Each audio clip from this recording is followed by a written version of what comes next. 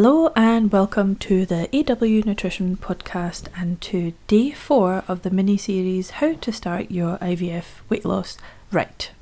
While we focused on making a plan and looking at stats and what you should eat to aid your weight loss and your fertility in the past couple of days, the next few days we're going to look at mindset. Because the truth is, you can know what to eat, you can make all the plans in the world, you can be looking at all the stats and numbers in the world, but they matter very little when your mental chatter, your attitude to the weight loss process, and your lack of self-belief, so believing that you can actually achieve this, constantly pulls you back into your usual routines, your comforts. You want to make things easy for yourself.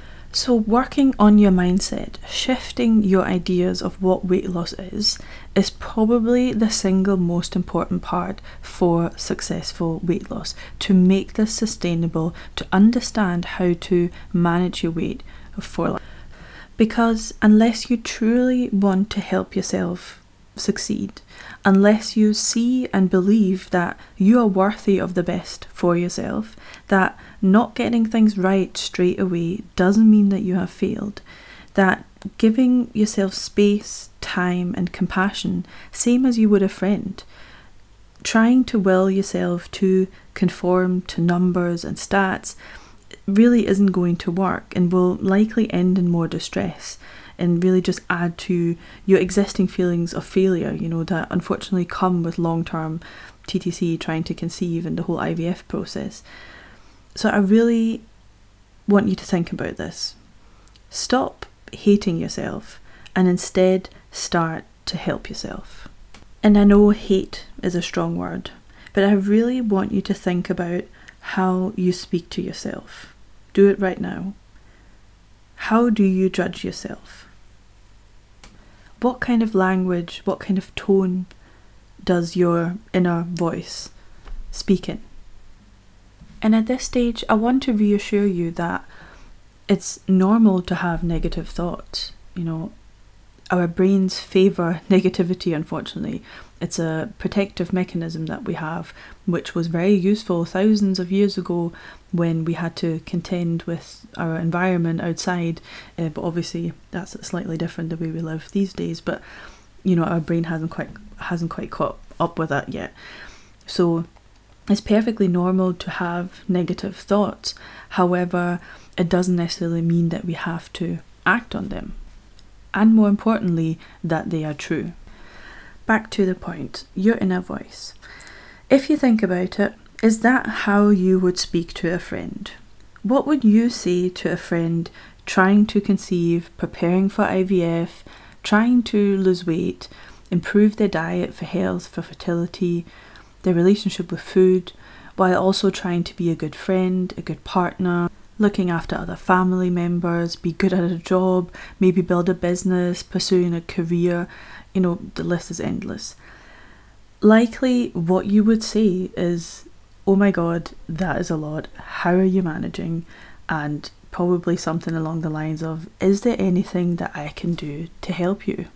Because that's what we do as friends, isn't it? We are there for our friends. We try and help them. We try and be supportive. We're trying to be compassionate. We're trying to understand their point of view, and we're trying to put ourselves in their shoes, and we're trying to help.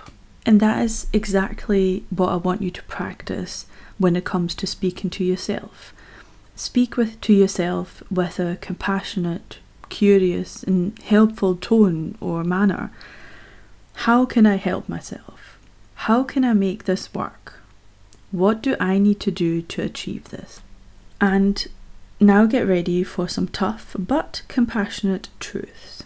The answer to the question, how can I help myself, is not ordering a takeaway to make you feel better, to skip another workout, or to watch Netflix all day instead of going out for a walk.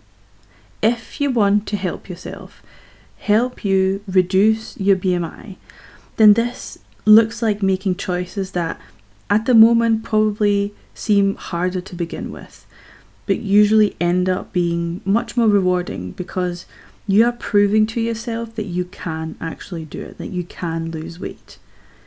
A diet is not a punishment for eating too much. And I understand the media and society have us believe that, to be honest. But thinking that way is unhelpful and it's just not true. Wanting to pursue more healthful goals is not a crime. But our understanding of adopting more healthful habits is often warped, because what we understand a diet to be is what we call a fad diet, a crash diet. And they're so overly restrictive. Of course, they make you feel miserable. Of course. But they are also the first thing that we think of when it comes to dieting, because they fall in line with our general perception of a diet, of, like I said, having to punish ourselves, having to restrict ourselves because we can't control ourselves around food, and hence why we need to punish ourselves with a fad diet. But this approach to dieting, this attitude to dieting, isn't going to get you very far, to be quite honest. And it's probably the reason why you have struggled so much so far. And it's not your fault as such, because, like I said, the media, our environment just sets us up to fail.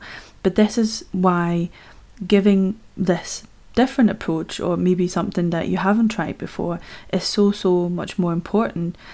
However, this kind of approach can be harder to start with, because it requires you to make a difference, to take action, to do the things that feel hard, because this kind of more flexible dieting approach does give you a lot of options, whereas a fad diet kind of just gives you a lot less options. There's usually only a couple of rules that you have to stick to, which makes it so much easier in a head to comprehend. But if you're looking for long-term change, then you need to do the hard work that is required to make that change. And for this, acceptance of these facts is required, and being compassionate to yourself and wanting to help yourself is what is required.